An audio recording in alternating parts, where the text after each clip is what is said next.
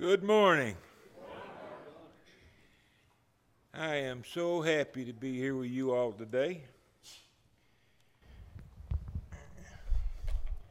You're looking good. We got a good looking bunch of fathers. How wonderful it is and how fortunate we are to live in the land of the free and the home of the brave while we can still worship without the fear of being harmed or molested in any way. This is Father's Day, so let me say Happy Father's Day to all you fathers. And since it is Father's Day, I'm going to preach to you, especially about things that are very important, things that are very dear to my heart. I was thinking about this a couple of days ago when I found out it was Father's Day. I was thinking about you. I can see the church in my mind even when I'm at home.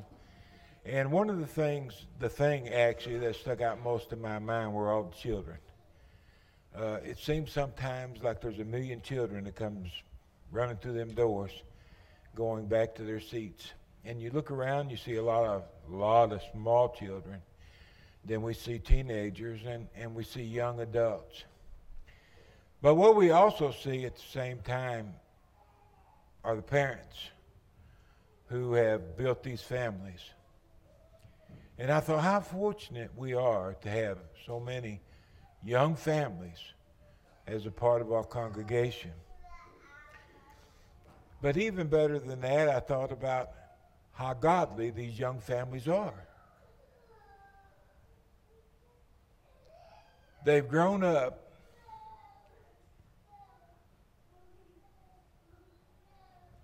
almost immediately, it seems. It wasn't long ago Ben was born. And now I have to look up at him. And he wags around 2 kids with him. It seems like it was just a minute ago. These godly young people were produced by godly parents.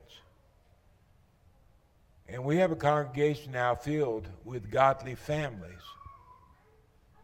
And I find so much joy in that. I'm not exactly sure how to express myself.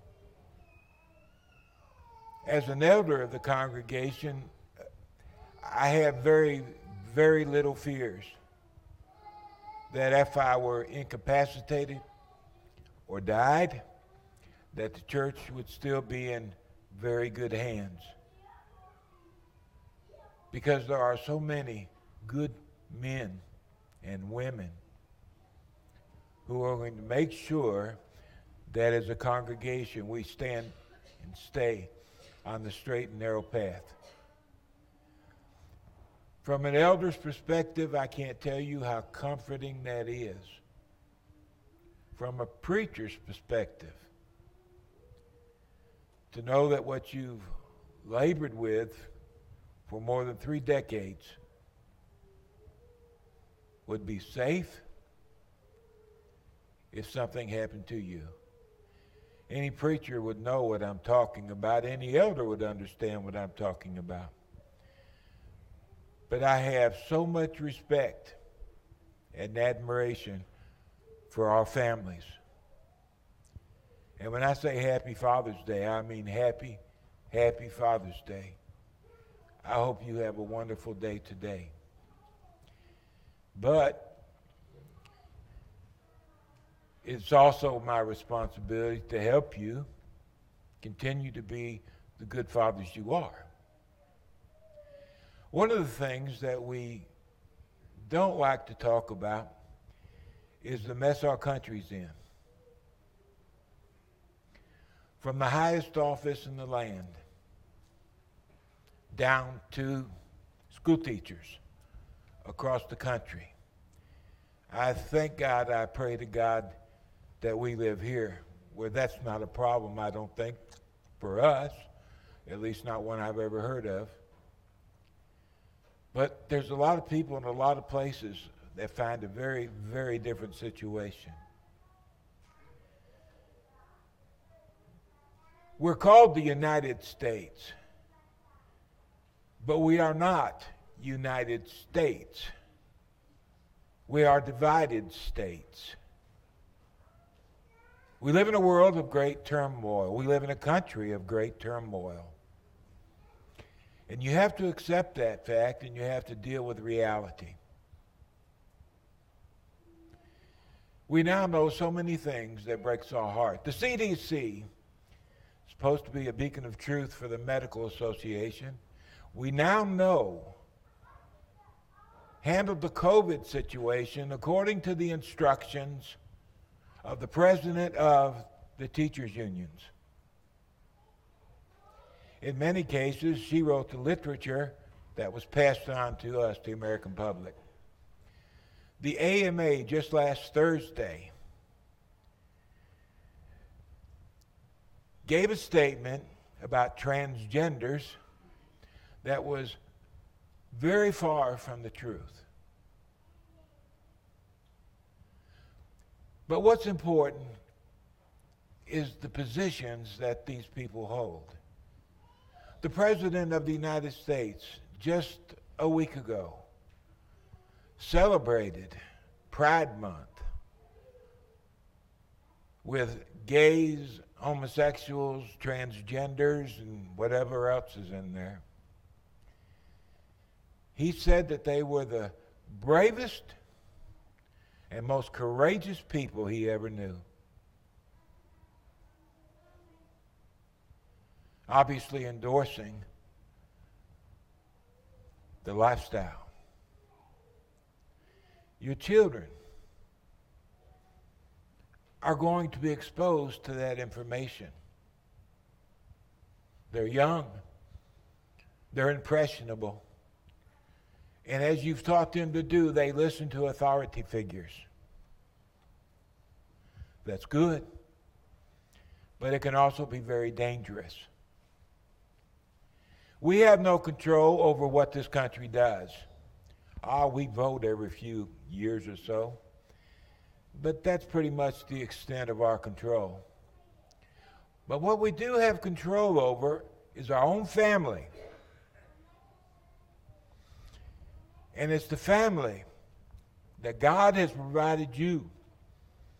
And He expects you to protect that family and keep them safe from outside circumstances and influences. There's a war raging in our nation. It's a cultural war. It's a war of ideas. The other day, the Gallup poll released a survey where now 41% of the American population associates himself with God. Not with Jesus Christ, God. That's Hindus, Buddhists, Muslims, Christians. 41% say they have an association with God. I've never seen it that low in my life. Most of the times, the polls always revealed about 80% or more. But a couple months ago, that number had dropped to 41%. There's a war raging in our nation. It's a war of ideas. There are people who are wanting to indoctrinate your children. Cause your children to believe what's not true and embrace that which is a lie. You got a hard job ahead of you. There are a lot of things you have to do. You have to work overtime to protect your children. It grieves my soul that it's that way. But that's the way it is. Let's think about it a little bit. Dads and elders have a lot in common. So I want you to take what Paul said to the Ephesian elders and apply it not just to elders, but to yourself as a father. Because in some ways, we're spiritual leaders of the congregation, but you're the spiritual leader of your own house. So in this respect, there are similarities. Let's think about what Paul wrote. Take heed to yourselves and to all the flock I've inserted your family, among which the Holy Spirit has made you overseer, to shepherd the church of God, to shepherd your family, which Christ purchased with his own blood. For I know this, Paul said. I know he's received divine revelation and he knows what's coming. I know this, that after I leave, savage wolves will come in among you. Notice these are from the outside. These are exterior influences that will try to influence you, persuade you, convince you to believe that truth is a lie and lie is the truth. These savage wolves, imagine their fangs hanging, will come in among you. They will not spare the flock, that is your family. They're the target in this war of ideas. It's the children. It's the exact same thing Adolf Hitler did back in the 30s and 40s, and it's the same thing being done today. It's not so much anymore about truth or education. It's about indoctrination and belief. So you have to watch outside influence. That's what I'm doing now, concerned with the exterior influences that we're bombarded with. Walt Disney cartoons, for crying out loud. They're now coming out with a transgender character in their cartoons. From the least to the greatest, the assault is very widespread. Also, he said, from among yourselves, within the church, the brotherhood, churches of Christ, there will be men who rise up. Generally, these will be preachers, perhaps also elders. Among yourselves, such men are going to rise up to be noted. They'll speak perverse things. They will twist the scriptures to draw away the disciples, your children, after themselves. From the outside, your family will be assaulted. From the inside, your family can be assaulted. And you, Dad, you have the responsibility of making sure that what your children digest is good for the soul. And that's a heavy responsibility. We're not dealing simply with life and death. Life and death is cheap. People born, people die every single day. Life and death is cheap. That's not what we're concerned with. Our concern is with the Spirit. We are immortal beings. We will never cease to exist. And we must appreciate what's at stake. It's the very souls of our children. And there just ain't nothing more important than that. Therefore, he said, watch, remember, for 3 years I did not fail to warn you of these things. Over and over and over again, Paul was teaching them to beware of these adversaries. So now, brethren, as he is signing off, so to speak, I commend you to God. Look to God for your way. Look to God for direction. Look to God to assist you. Look to God as your protector. Give yourself to the Lord. Wholly to the Lord. I commend you to God and the word of his grace, the gospel. This book is a book of life. This book contains the way of life. This book will teach us not only about God and ourselves, but it will give us direction in an uncertain world. When those who are supposed to know what they're talking about contradict the divine will, we know it's not true. You don't have to be a scientist to figure it out. I don't know anything about medicine, but I know what the CDC did. I know what the AMA did last week. And I know that their reports are simply not true. As regards to the CDC, we now know it was all false. The AMA will be proven to be false as well. You don't have to know everything to be a good protector. You just have to know God and the word of his grace. And you'll have armed yourself to fulfill your role as father and husband in the most effective manner. I know this is your intent. I know this is your desire. But sometimes we just got to poke the bear and remind ourselves of our work. The God and the word of grace will build us up, make us strong spiritually, strong in Christ, and ultimately give us an inheritance, a home with the Father in heaven. Forever and ever. Amen.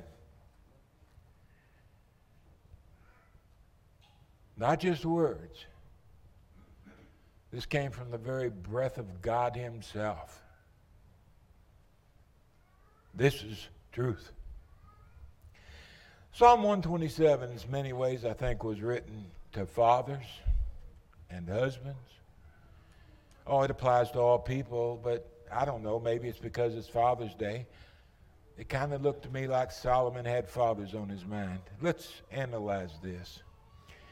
The wisdom of this psalm teaches us that trusting God is more conducive to the prosperity of state, city, family, or the individual than any amount of human wisdom and or activity. If we trust in God, we'll identify the lie. We'll identify the false teachers or politicians or whatever it may be because we know what the truth is. And the truth is indivisible. And that's what Solomon is trying to get across in this psalm. He only wrote a few psalms. This happens to be one of them. In the 127th Psalm, beginning with verse 1, Solomon said, "Unless the Lord builds the house, those who build it labor in vain. Unless the Lord watches over the city, the watchman stays awake in vain." Scholars contend with one another, and I suppose themselves. What is the house Solomon was speaking of? What was the city? Well, we know at about this time, Solomon had built the temple to God, as instructed by David his father and by God himself. Many scholars have resigned themselves to the fact that this is what Solomon is speaking about. And the city, of course, would be the city of Jerusalem. But I don't believe that's what Solomon had on his mind. This psalm divides itself into two parts, naturally. First two verses, and then verses 3 through 5. The first two verses are designed to set the mind of an individual to think rightly. And then verses 3 through 5 gives us instruction as to how we ought to live. I don't think Solomon was talking about the house or the city. As the last three verses point out, he's talking about the family. And unless the Lord builds your family, those who build it do so in vain, for nothing. If the Lord isn't the engineer of our family, when all things are said and done, it will have been in vain. I can't think of anything more painful to me than the thought, the idea that my children would lose their soul. If that were to happen, there's nothing I can do to help them, and there's no way to turn around and come back for a second chance because it's over, it's done, it's finished. I can't stand the thought of my grandchildren perishing. And Solomon's warning us, the wise man, unless the Lord builds your house, all your effort, your labor, all your aspirations will have been in vain, for nothing. Because when all things are said and done, we must die. And no matter what we've acquired along the way, we must leave it. And we must be judged by God Almighty. Unless the Lord watches over the city, the watchman stays awake in vain. If the Lord isn't our watchman, our efforts to protect ourselves will prove to have been in vain also. This little psalm is so important. In Proverbs 3, we discover some of Solomon's other writings pertaining to the very same subject. Note what he said. My son, do not forget my law, but let your heart keep my commandments. Why, Dad? For length of days and long life and peace, they will add to you. They who? They that he's speaking about is God's law and God's commands. The point that's being made is that God's law leads to a longer and better life. And that doesn't strike us as strange. Our Lord said the same thing when he was in his ministry. I have come that they may have life, and that they may have it more abundantly. He came and he spoke, knowing that through his words we could live the best life possible while living in this earth. There is no better way. There's no more fulfilling way, no more complete way to find happiness in life than by letting the Lord build our house, being a member of our family. That's so very important. Jesus said in John 6:63, it is the Spirit who gives life. The flesh is going to profit nothing. When all things are said and done, all accomplishments mean nothing. They won't even be remembered very long. But the words, he said, that I speak to you, these words are spirit, and these words are life. By digesting the words of Christ, you are digesting his very life. He's becoming a part of your soul.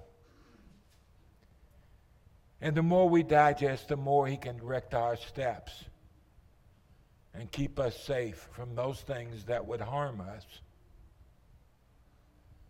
Never stop understanding the will of God. It will give life to our spirits. He goes on to his son, trust in the Lord with all your heart. Lean not on your own understanding. I don't know about you, but when I get something I have to put together, it comes with instructions, and the first thing I do is set it aside. I used to. I don't do that anymore. I used to set it aside because I know how to put this thing together. And suddenly my 45-minute job is turned into 4 or 5 hours until finally I get those instructions back out and find out how it was supposed to be put together in the first place. In a way, the Lord's saying the same thing here. He's saying, trust me, and do not lean on your own wisdom and ingenuity, your power. Trust me for your direction. In all your ways, acknowledge him, for there is a way that seems right to a man, Proverbs 14:12, but its end results in death. It seems right. That's the way some people practice religion. Is it right? Is it true? It seems right. It seems like the kind of thing Jesus would do, but is it? This is the purpose of the New Testament scriptures. We don't have to seem like something's right. We can know whether it's right or not, simply by referring to the Lord himself in reading his scripture.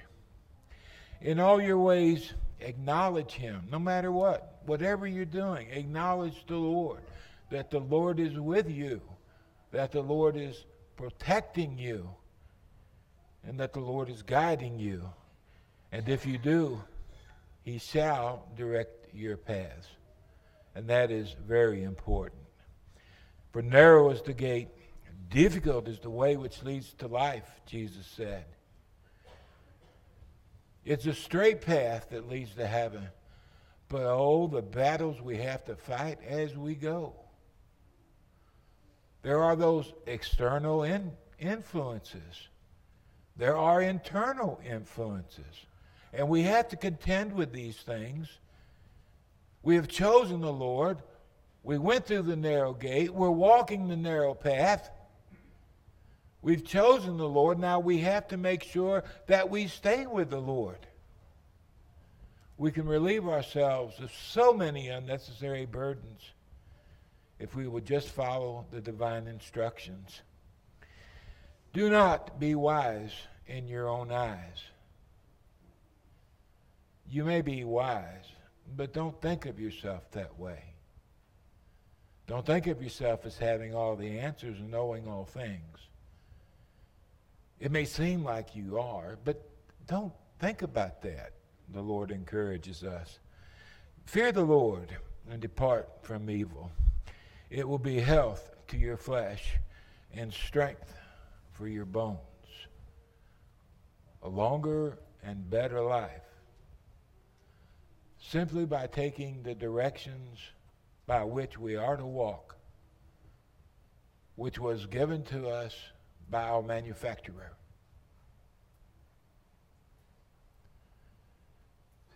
Keep on being wise, Dad. Take this seriously, because it is serious, and we must protect those whom we love. Unless the Lord builds the house, those who build it labor in vain. Unless the Lord watches over the city, the watchman stays awake in vain. Verse 2 says, it is in vain that you rise up early and go late to rest. Remember, Solomon's writing this about 3,000 years ago. He's speaking primarily to people who are farmers. And a farmer wants to excel as a farmer, as you know he would. So he dives into the farming business.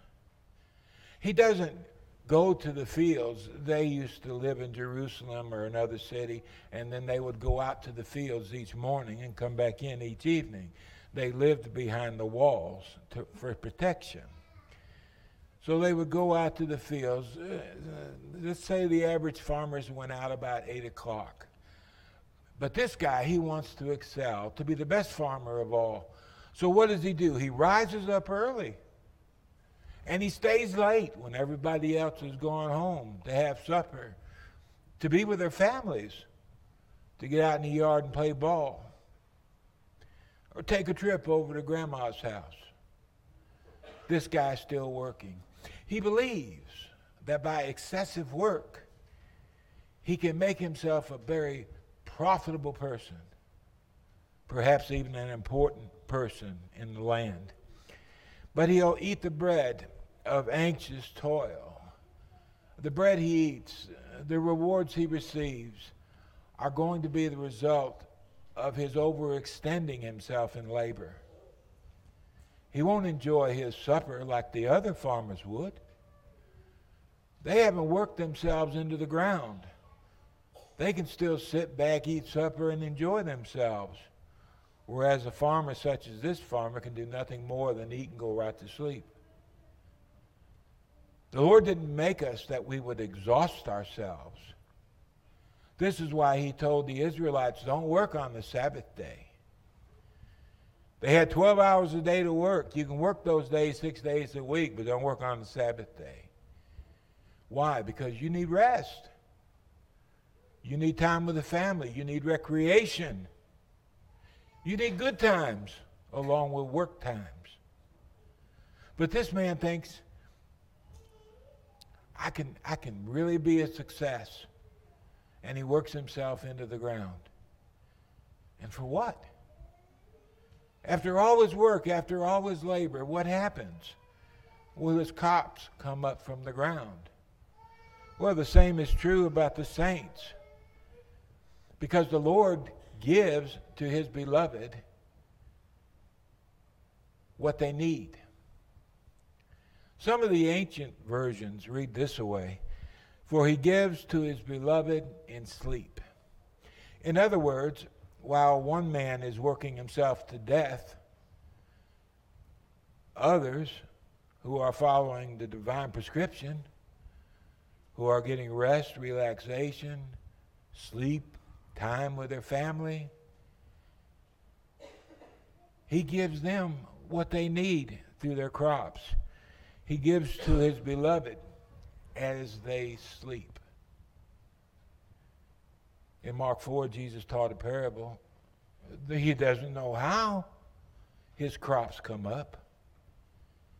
He sowed them, he worked them, and then he gets up in the morning and there's his sprouts coming up. The farmer doesn't know how that happened,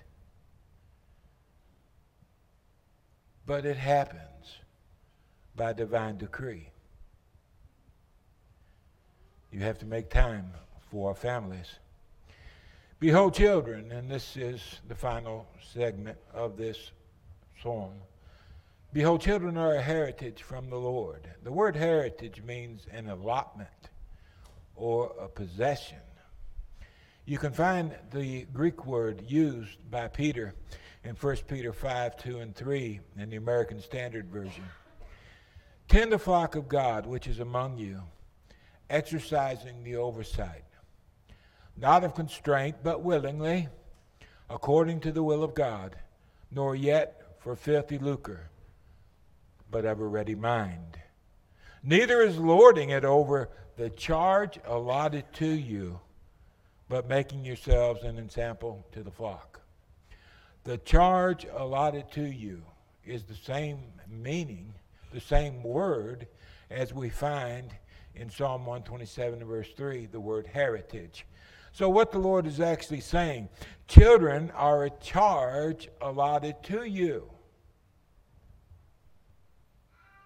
Children are something that God gave to you. We think of these children as our children, and rightly so. But what's sometimes overlooked is the fact that these are God's children. He's given us an allotment. He's given us a charge. And it's our responsibility to take care of his children in such a way that they'll know him and that they'll love him and that they'll follow him. The greatest responsibility I've ever had in my life is being a father and a husband.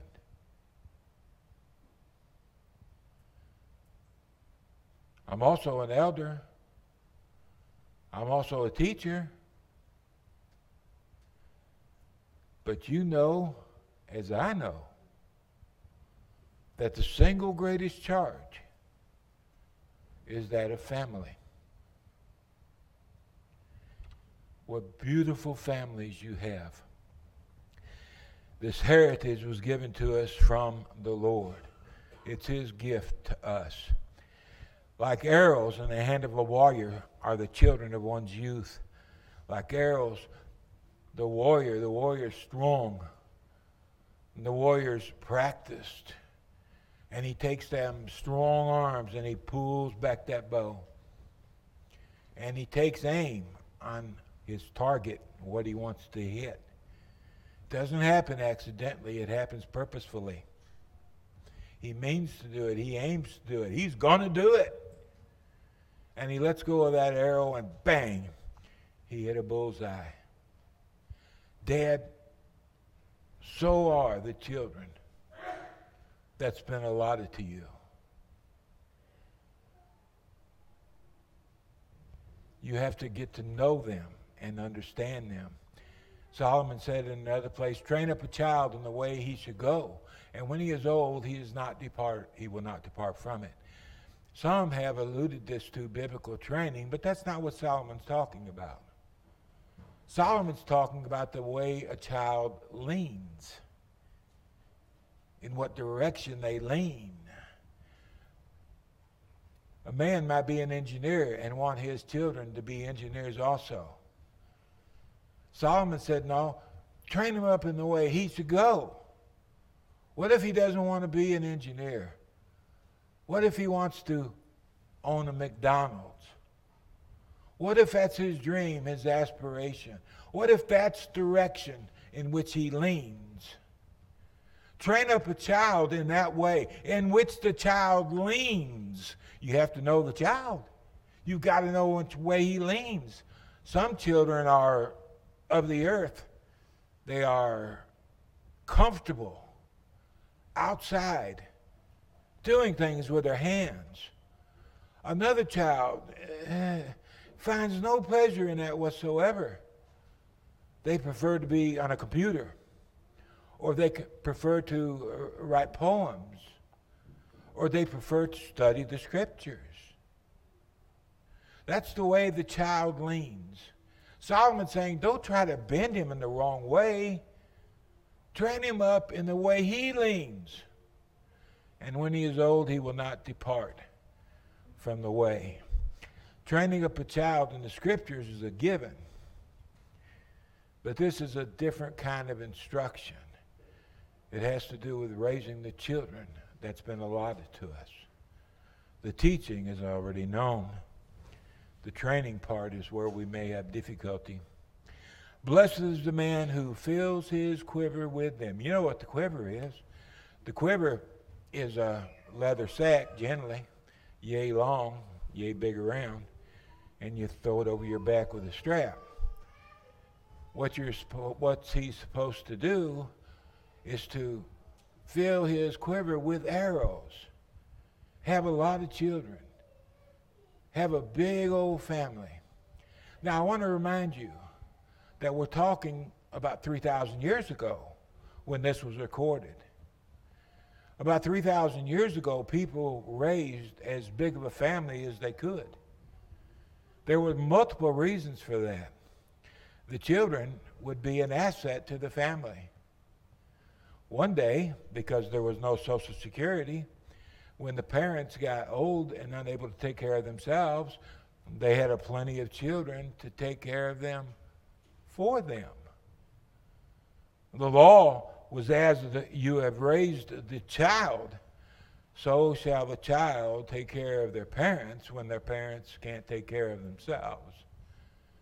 So many children were an asset. Many children provided many laborers in the field.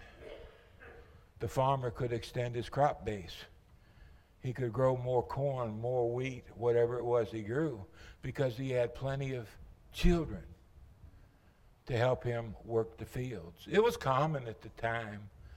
Solomon's not talking about us today. He's talking about what it was like 3,000 years ago. He said, this man who fills his quiver with them, he said, he shall not be put to shame when he speaks with his enemies in the gate. In the gate is where court was held. When a father was called into court, there would be a plaintiff there at the gate. He complains about something the farmer's done. He probably wants money or reimbursement of some sort. Imagine this farmer showing up at the gate with about 8 huge sons standing around him. They can speak in defense of their father. They can protect their father if someone tries to harm him. So fill your quiver full of them, because they'll be an asset to you in your life. There's so much that could be said, and so little time to say it.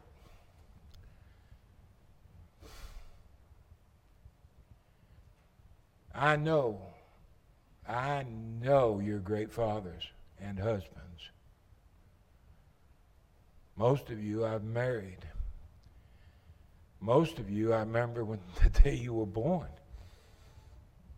I was present at the hospital. For more than 3 decades, I watched you grow up. You aren't my children by blood, but you are my children.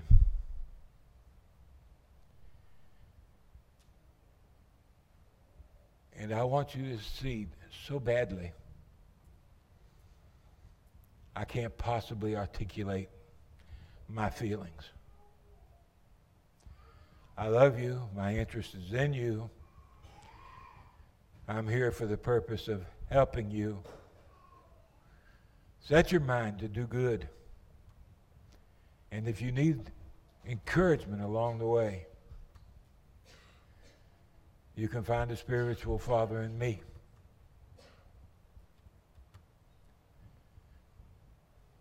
I love you so much.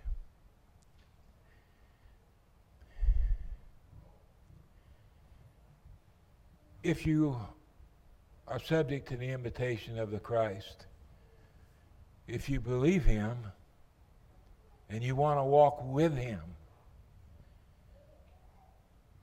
you need to resolve in your heart, I'm going to give up sin. I'm going to give up drinking. I'm going to give up gambling. I'm going to give up drugs, whatever the problem may be. I've resolved in my heart that this is what I want to stop doing, and I want to do the will of God. Repent in your heart. Be willing to confess Jesus before other peoples. Be immersed with him in water. Because that's the moment in time when God initially takes away our sins. The greatest day of my life was the day I was baptized into Christ. As Christians, so many things can go wrong. Let me count the ways. If I had a dime for each one, I'd be on my second million by now. There's so many trials and temptations along the way. Oh boy, there's just no way to get around it, folks. We got to go through it. And each time we go through it, we come out better than we were before. But sometimes the devil gets us by the foot and we sin. As a Christian, if I've sinned, I need to confess it to God and have you pray with me that I could be forgiven.